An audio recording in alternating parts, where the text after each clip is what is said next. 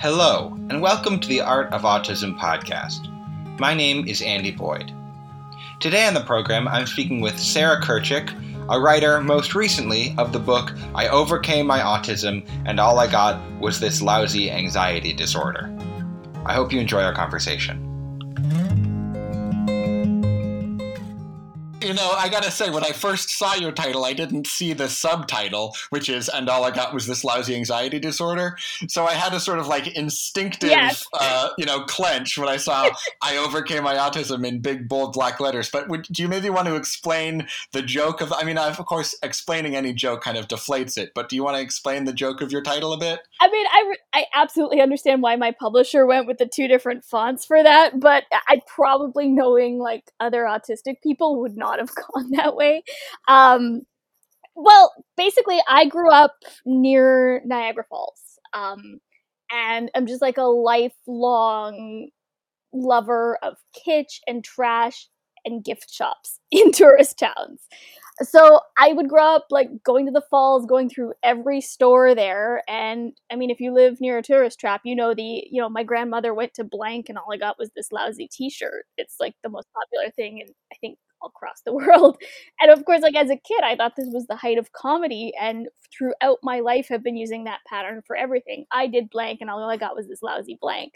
And so when it became clear to me that everything I had done to quote unquote like overcome my autism, that I thought I was doing right to be like a better member of society and function or whatever, was making my life worse in every possible way, I started joking that I overcame my autism and all I got was this lousy anxiety disorder. So when an agent read an essay of mine and started talking to me about maybe developing a book, she said, have you ever considered nonfiction?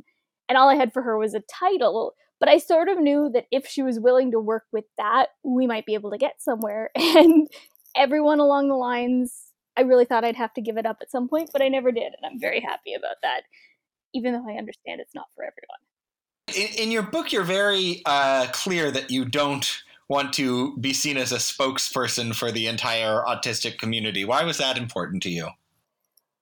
Both for my own sake and for other autistic people's sake. I figured I noticed fairly early in me starting to write about autism, which was about 13 years into my professional writing career, that the way I was writing about autism was contentious in a way nothing else I had ever written was, which is saying a lot because I was a female music journalist and a female MMA writer. So I know hate mail, but even when I'd write something about, like, say, a rock musician, and it'd be like, oh, women can't write, I didn't really feel the weight of responsibility to represent my entire gender that I felt when anything I wrote was immediately assumed to, be a way to speak against all autistic people, or that I was assuming I could represent all autistic people.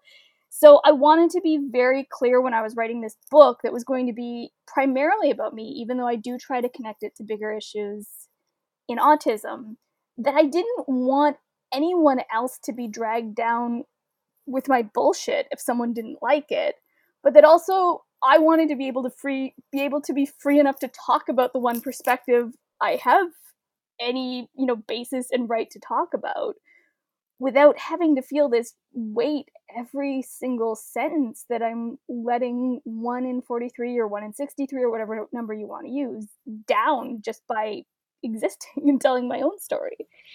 Right. Yeah, that's one thing I really appreciate about this book, is that it's a book about autism in the same way that, like, I don't know, Tis is a book about the Irish experience or something. It's like it's also a book about professional pillow fight wrestling. It is, yeah. And it was also like important to me not to make any presumptions to my fellow autistic people. The "you don't speak for all autistic people" is usually used as a line to divide people with different support needs.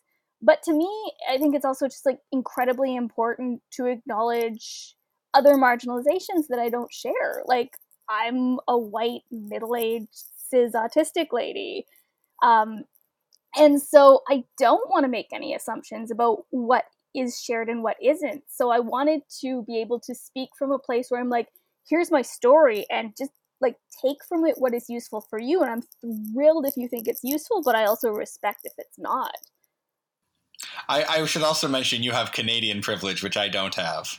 Well, I live in Ontario, though, where we have Doug Ford as our premier right now, so my Canadian privilege is a little bit mitigated at the moment.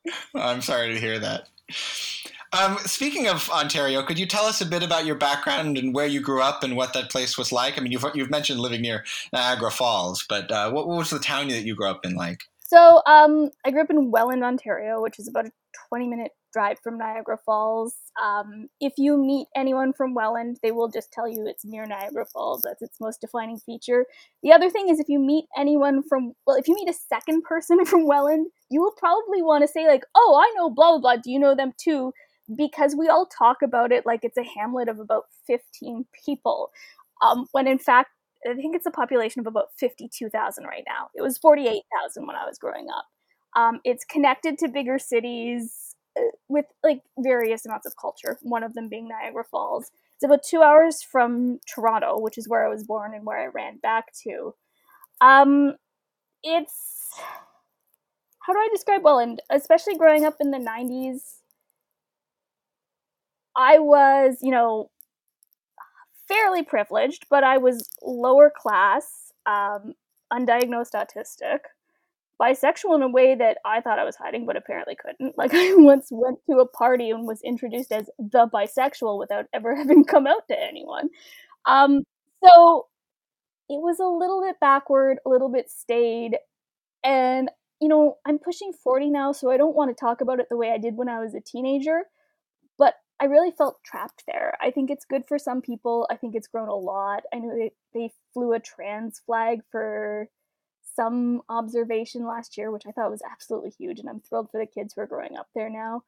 But it was definitely a place I never felt comfortable or safe, even though I do love it in its own way now.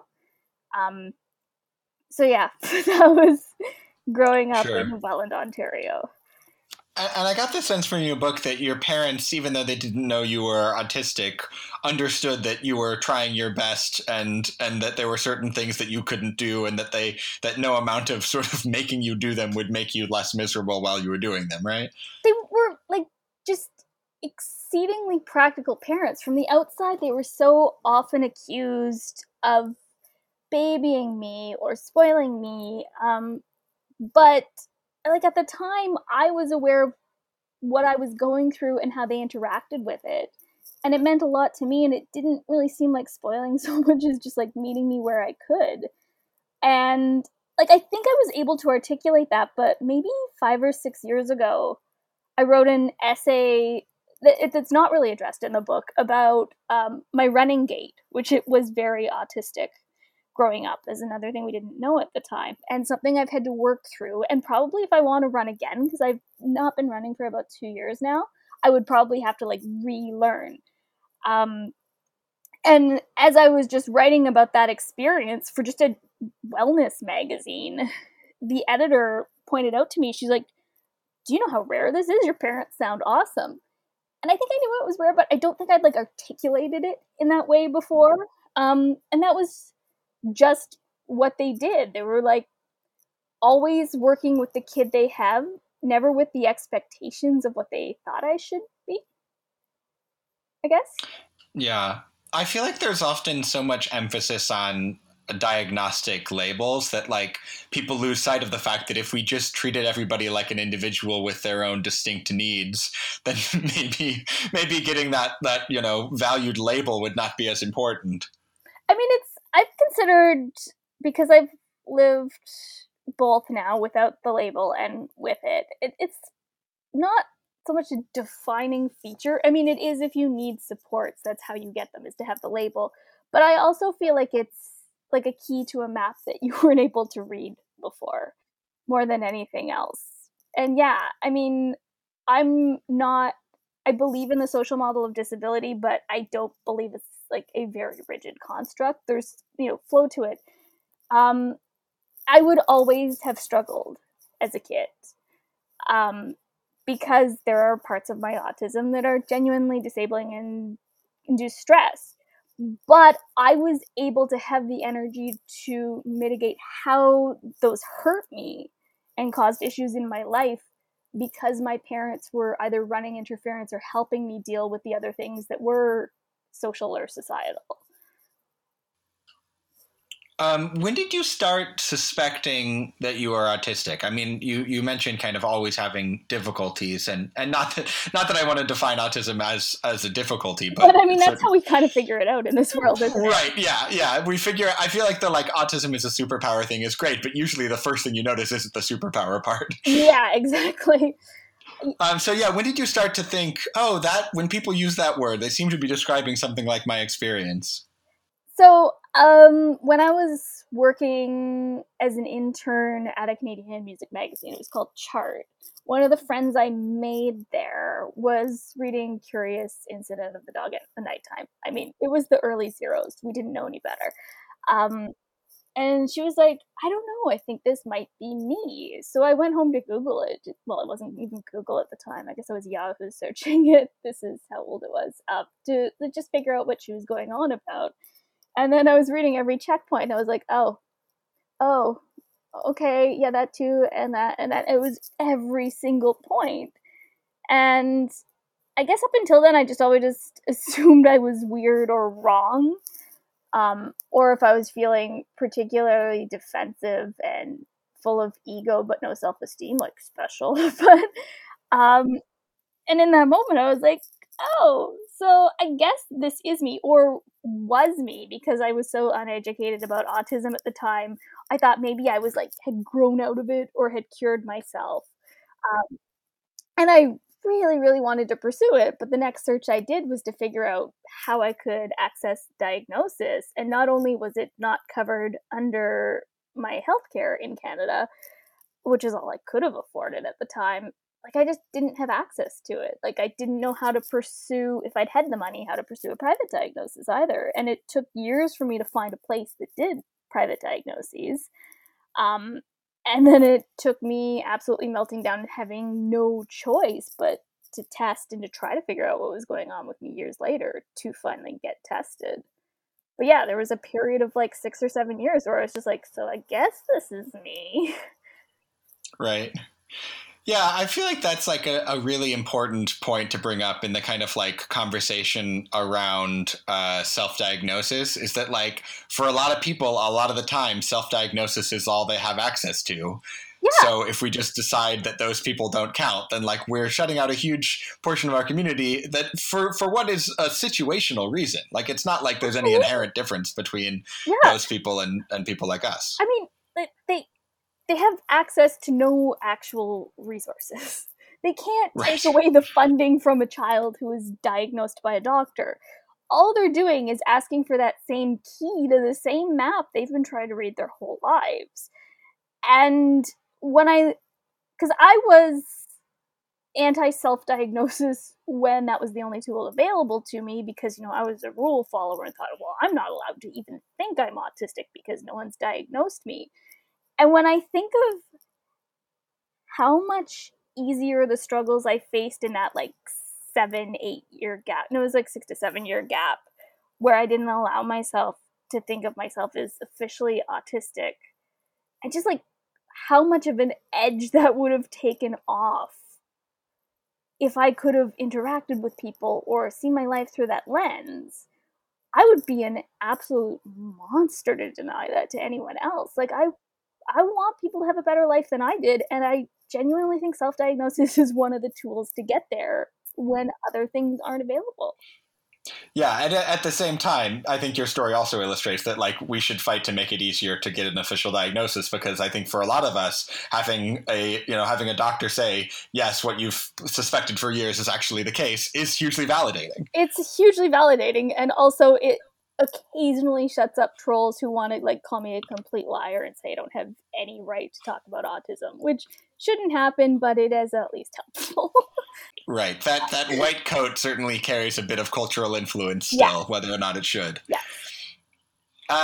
One thing I love about your book as well is that, you talk about your childhood a bit, but that's not what the book is about. And it's about living the life of a person who's autistic and is also a writer and is also a music nerd and is also like a Russian literature aficionado.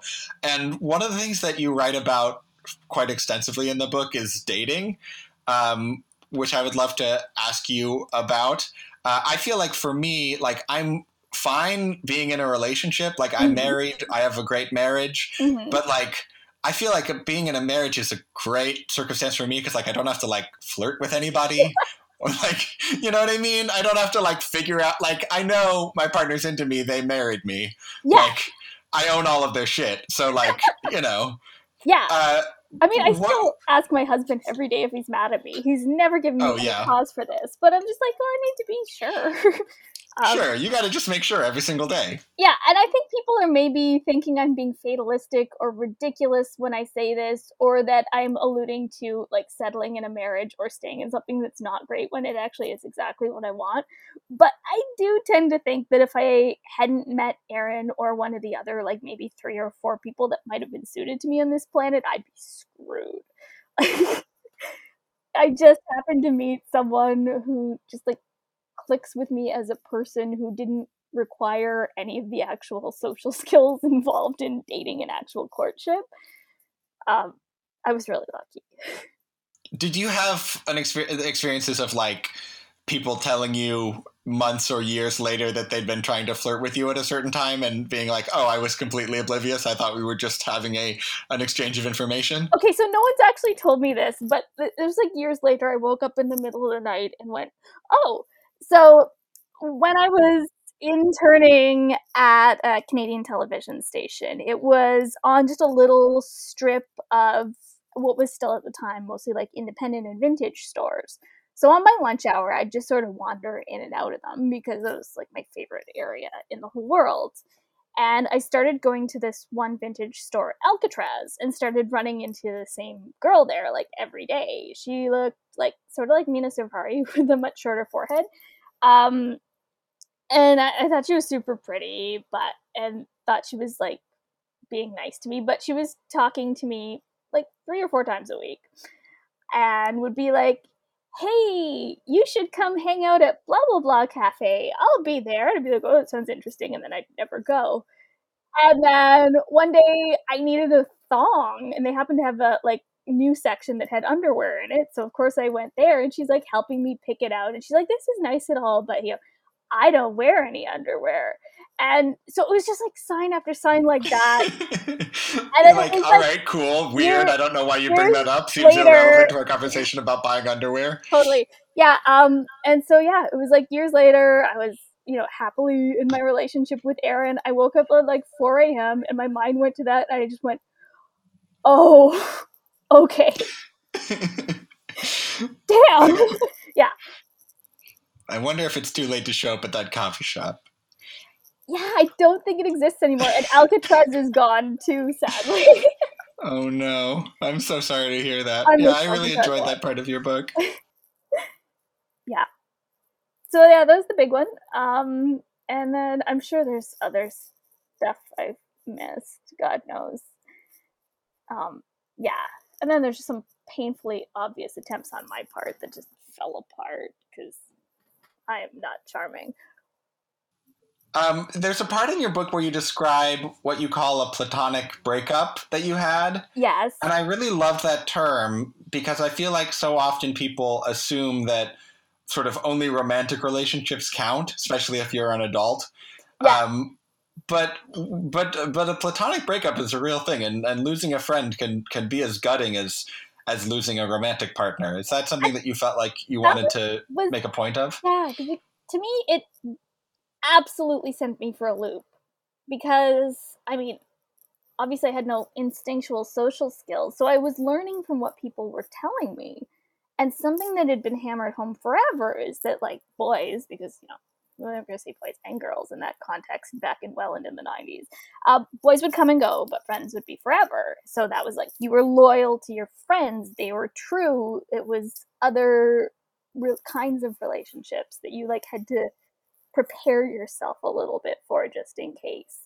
So this best friendship, it was a very intense best friendship, and it was great for most of it, but we met on the first day of pre-kindergarten. This is another one of those where, like, someone should have figured it out. First day of preschool, I'm like 4 or 5 years old, walking around the playground, sticking out my hand to shake the other kids' hands and introducing myself. Hi, I'm Sarah Kurchak. Who are you? And all the other kids were like, And then I walked up to this one and said, like, hi, I'm Sarah. Who are you? And this person said, like, I'm blank. And then we just started talking, and I went home and was like, hi, Mom, I have a new best friend. And it was actually true for, 10 years. And then sort of in the final days of my disastrous grade 9 year, some shit went down, and I just could not trust this person anymore. And, like, it completely unmoored me because I didn't think this was supposed to happen. And even though I'd never been through a devastating breakup, I mean, I was kind of pleased when the boys stopped talking to me in my, like, tiny, mild pseudo relationships growing up. But I didn't know how to do this. There was no roadmap. It was just this person who was going to be in my life forever was gone. And yeah, I think we're getting to a point where we start to talk about that more, but, like, let me tell you, in 1997, there was nothing. Yeah. And I mean, that's a very petty footnote on this person I've put in the text, but it was one of those things where, I mean, maybe I will write about it someday, maybe it doesn't need to be written, but I didn't think it was relevant to the story, and my editor's like, you can't just throw this in out of nowhere, you gotta explain this. And so I was like, fine. Here's my bitchy footnote. You're literally a footnote in my life. Yeah. Yeah. One other aspect of the book that I really identified with is you did a sort of mid-teens media dive where instead of having Friends, you had pop culture. Yes. I did the exact same thing. For me, it was like beat poetry and the early films of Jim Jarmusch. How did that period kind of form your identity going forward? Well, it's like in High Fidelity, there's the line, like, what came first, the music or the misery? I was actually just writing about this in relation to some of the music I listened to growing up. And I always figured that, like, sad people liked sad music. I never thought it was a real chicken and the egg scenario here. But sometimes I do wonder, like, am I this melancholic and that's why I really, really got into Ingmar Bergman as a teenager? Or did Ingmar Bergman come into my life at a very, like, influential time, and there was no going back from the questions of the universe he had instilled in me at a young age? Yeah.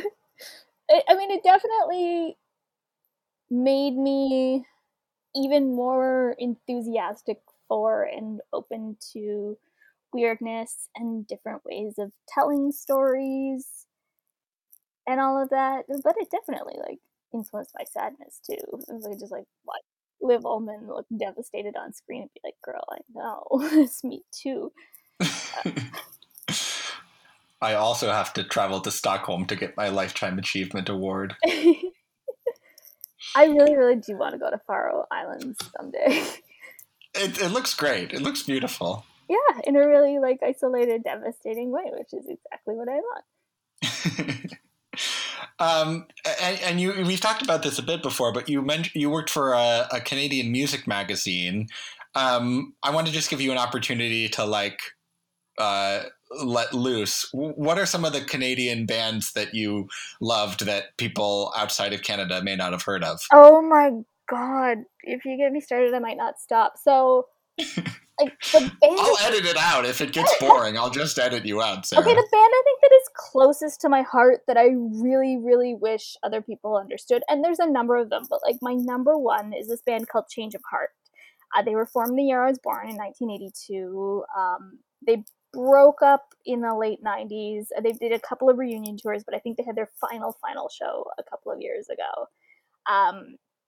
I think would be classified as indie rock by most standards, but their discography is actually quite expansive in terms of what they're doing. Their best album, which is called Smile, is this like bizarre indie prog rock concept album that's just really stunning, and unfortunately came out on Cargo at a time when Cargo was disintegrating, so it never really got the chance either like internationally or in Canada to be appreciated. They did end up on a major label here in Canada later, so people know their later work, which is Tummy Suckle, which is like just a great rock album too. And then Steel Teeth, I think, was their final studio album. But Smile is the one that I just wish people would find. It's weird and it's strange, but it's got these great melodies. It's really bizarrely put together, but so smart and so passionate. And also, there's this one little track on it that is one of the prettiest little songs you'll ever hear. It was made the top 40 chart in Saskatchewan, nowhere else in the world. And it's called There You Go. It's just this tiny little song. It's really beautiful. So, like, oh god, please check out Change of Heart. The lead singer and driving force of Change of Heart is a man named Ian Blurton. He is, I would argue, maybe the most influential creative force in Toronto music, if not Canadian music in general. He's produced a lot of the Canadian records that I love the most. He's gone on to other bands, from Bionic to Blurtonia to Come On, that have all produced like really excellent rock music too. So yeah, it's like I almost cried when he followed me back on Twitter because he's like such a big deal to me. There's a band that just celebrated the 40th anniversary of their second album, called Rough Trade. And it's kind of hard to look up music in Rough Trade because people will find the album results first. But Rough Trade is like a 1980s Canadian punk art rock band fronted by a woman named Carol Pope, who was an out lesbian before like anyone else was doing that. Their first major hit from their first album was called High School Confidential. It's just pure like queer girl teenage lust and confusion, which like when I found it as a confused lusty teenager myself, I was like, oh, that, thank god I'm not alone. um, just like an epic single. They do a lot of cool little punky art rock, and their stuff really needs to be dug up more. Let's see what else. Well, I'd actually love to go off of what you just said. Yes. And you mentioned I really identifying with this lesbian singer, and you've mentioned before in the interview that you're queer, which is true of like a weirdly disproportionate number of autistic people. Do you have any like armchair theory as to what that's all about? I mean, I've definitely talked about this to other queer autistic people and queer people who were starting to suspect they were autistic, and I was like, yeah.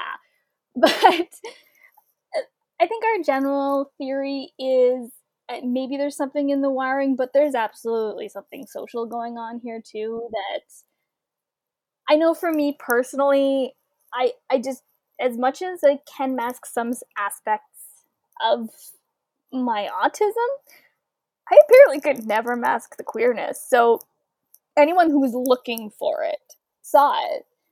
And I never even came out. So people were either knew bisexuals existed and just figured out I was one, or they just would assume I'm straight because that's their only framework. I mean, now that I'm married to a man, people never think it, but it's just because bisexuals are invisible. But I know for me, it was just like I was out in part because there was no other option, and because whatever social rules I had failed to internalize includes the ones that I shouldn't be. And also, I grew up with supportive parents, so I think my mom found like boob photos under my bed, and then one day she's like, "Oh, you like Swedish films? I found this one. It's called Fucking a Mall. So it's about Swedish teenage lesbians, but no, it's really about how they hate their hometown. I think we should watch it." So I think that was her way of telling me everything was okay. But yeah, so that's my long way of saying that my theory is that, either we haven't internalized the rules that you can't be out or can't be queer, or we're already on the outskirts of society enough that that is like an option to explore and even ask about yourself or be out about. And I really like, I have to catch myself because obviously heterosexuality exists, but like my default in my brain is that I just never think it's real, which is something I realized when I was like, I binged watched Miami Vice, and at the end of it, I'm like, oh, but why aren't Gina and Trudy together yet? And I was like, oh, because they're heterosexual. That's real. Um, yeah. So like, I really do think though that there is more of a spectrum of sexuality that, you know, we either, you know, are lucky enough or just unlucky enough to be rejected anyway, are able to acknowledge and explore a little more. Speaking of maligned subcultures, how do you get interested in professional wrestling? So that was when I first started dating my husband, Aaron. He was really into pro wrestling, and we had similar tastes about almost everything else. So I was like, okay, like, how did this smart man I love fall for this trash? I need to understand. And when I started watching a couple of episodes to try to understand him, I figured it out pretty quickly. In all fairness, like, I've always kind of straddled the line between high art and trash anyway. And I love just the art of storytelling in any form it happens. So not only was I seeing like these characters that I found really funny, I'm really over Chris Jericho now because he's a fucking mess. But back in like 2000, he was the funniest, most captivating heel in North American wrestling. And so, like, when I saw him running off his mouth and being this snotty little punk, I was like, that's entertaining. But also just, like, watching storylines unfold in this live show and getting to see the crowd respond to it, I learned just a lot about storytelling and how people react to stories from that. So I was, like, super into it. And then I fell out of love with it for a number of years. One of the reasons being Benoit.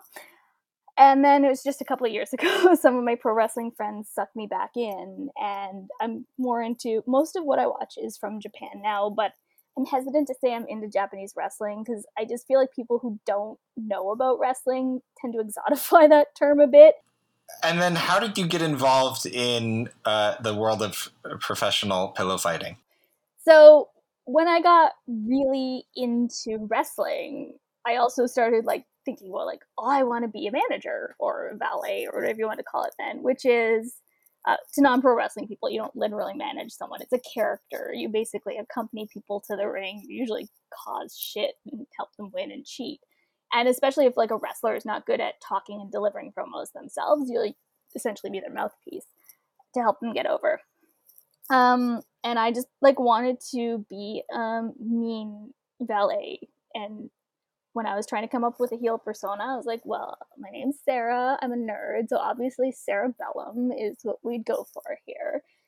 And so I had this whole character developed, but you know, much like I couldn't figure out how to access testing her diagnosis, I also couldn't figure out how to get training to be a wrestler or where to start. So it just was this fantasy for a couple of years. And then a writer who wrote for the same magazine as me, Mouth, he was also one of the hosts of live audio wrestling at the time. He had been contracted to work with this guy who was in the music scene, Stacey Case, as the announcer and one of the promoters of a professional pillow fighting league. So he came to me and was like, yeah, this sounds like something you'd be into. And I was like, what, any chance to use my character? Okay. So that's how I became a professional pillow fighter. Unfortunately, their fights were real, which they really loved as a selling point, but I never wanted to be a real fighter. I just wanted to cause shit and cheat and not be the tiniest one in the league and humiliated and lose all the time. Yeah, this is also how I ended up in BJJ for a few years because I was like, well, Hoist Gracie was small and he used leverage in BJJ to win in the early UFC fights. So I will go be the Hoist Gracie of pillow fighting. What is BJJ? Brazilian Jiu-Jitsu. Oh, okay. Yeah. What was that like? Humbling. It was. I mean, I actually preferred Muay Thai, and it was like I joined this gym for Brazilian Jiu-Jitsu, but they had a Muay Thai like class selection too, and so I tried that just to try it, and I ended up really enjoying that more.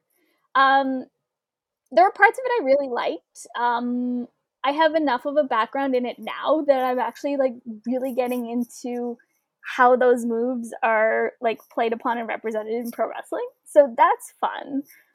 But it was also, there was stuff about it that wasn't clicking for me, that like wasn't the fault of autism, but I didn't know how to approach because I didn't know anything about autism or couldn't call myself autistic at the time.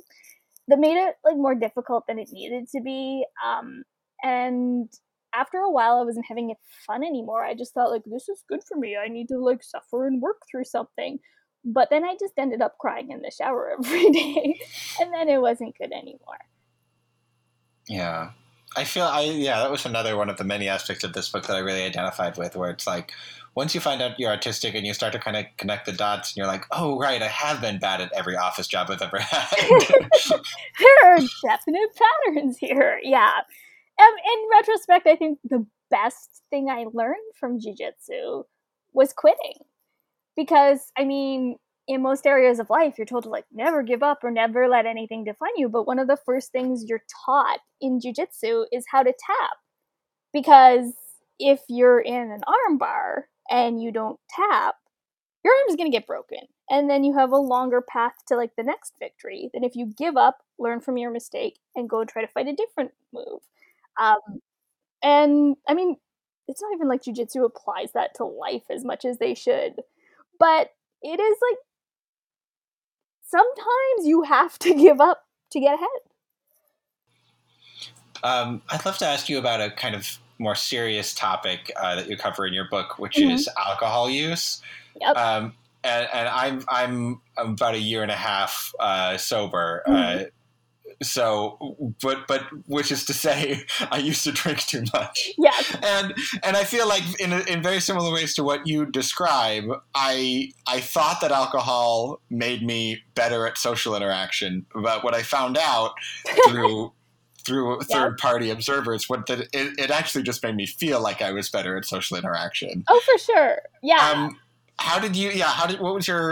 What's been your kind of evolving relationship with alcohol? Well, I think it's complicated to say this because the second you say it, you sound like a problem. Like, I don't think my relationship to it is problematic, but I'm also just like autistic and anal and follow rules. So all the time I'm like hyperanalyzing. Is that true? Or is the very fact that I'm saying it a sign I have a problem? But yeah, if I'm self-medicating, it's very, very minor self-medication. I do feel like for me, it's a solution better than some of the other options available. I also just appreciate a casual drink as like a culinary experience. I grew up near the wine region of Canada, basically. So that's like, I like supporting local wineries and cideries and stuff like that. And I like the stuff that's produced in that area of the world. But it definitely is something I will use to take the edge off. So, one or two drinks will make me less self-conscious and less hyper-analytical of everything I'm doing. It's just that there then becomes a point where if I have more, then I think, no, I'm awesome, instead of, no, you're okay. Right. And then, I get a little repetitive, and I think people are my friends, and they're not my friends because, again, I am not charming. I'm not someone who just, like, there may be 5 people in my life I've met and, like, liked instantly, and they're, like, my very close circle, and everyone else I have to either win over or I'm just not for them. So that's a problem. And then in terms of, like, sensory issues when I'm hungover, those are getting worse with age. So, I mean, a hangover will already make you sensitive to light and sound, which I was already sensitive to. So that's kind of a bitch. I think the other thing that keeps me in line is as I get older too, I just don't like being dehydrated. That feeling in the morning of like, oh, I really, really need water. This is unpleasant. I'm like, okay, maybe I don't want to have a drink ever again. But yeah, I think there definitely isn't enough coverage or studies on why substance abuse is such an issue for autistic people, or enough resources on how to help autistic people with substance abuse, or just like open dialogue about those of us who maybe aren't like 100% healthy about it, but want to like not make it worse. I feel like this is one of the like things that is so infuriating about the dumb cure stuff is it's like, regardless of whether they'll ever find a cure, which I don't think they will because I don't think it's possible, but like it just sucks so much air out of the room whenever there's a conversation about autism because or whenever there's funding about autism because it's like, no, like we don't need another like we don't need another therapy, we don't need another like, you know, quack cure. What we need are like studies that show us like why so many of us are gay and why we all drink too much. Like that's like get to the real issues, people. You know, if you really want to advocate for the community, like find out the answers to the burn. Why does my stomach hurt all the time? You know, like is that related, or you know, do I just need to stop eating cheese? Like those are the answers those are the questions I want answers to personally. Well, Sarah, I've already taken up so much of your time, but I just want to thank you so much for coming on the Art of Autism podcast to talk about your wonderful book. Do you have any other projects that you'd like to let people know about? Well, the audiobook came out today, so I know for a lot of autistic people, that's a much better way to process a book. So I'm very, very happy that finally came through. And everything else is kind of in its early stages. So yeah, all I have to plug right now is the book. And then, yeah, I'm working on some other stuff that I hope happens. So stay tuned in the longer term for that, I guess. Do you have a website where you post links to your articles? I think the best place to follow me is on Twitter, where you're just going to deal with a lot of other obnoxious nonsense too. But I will share all of my links there, and it's at Fodderfigure, FODDERFIGURE. So yeah, upon on Fodderfigure, and same username on Instagram.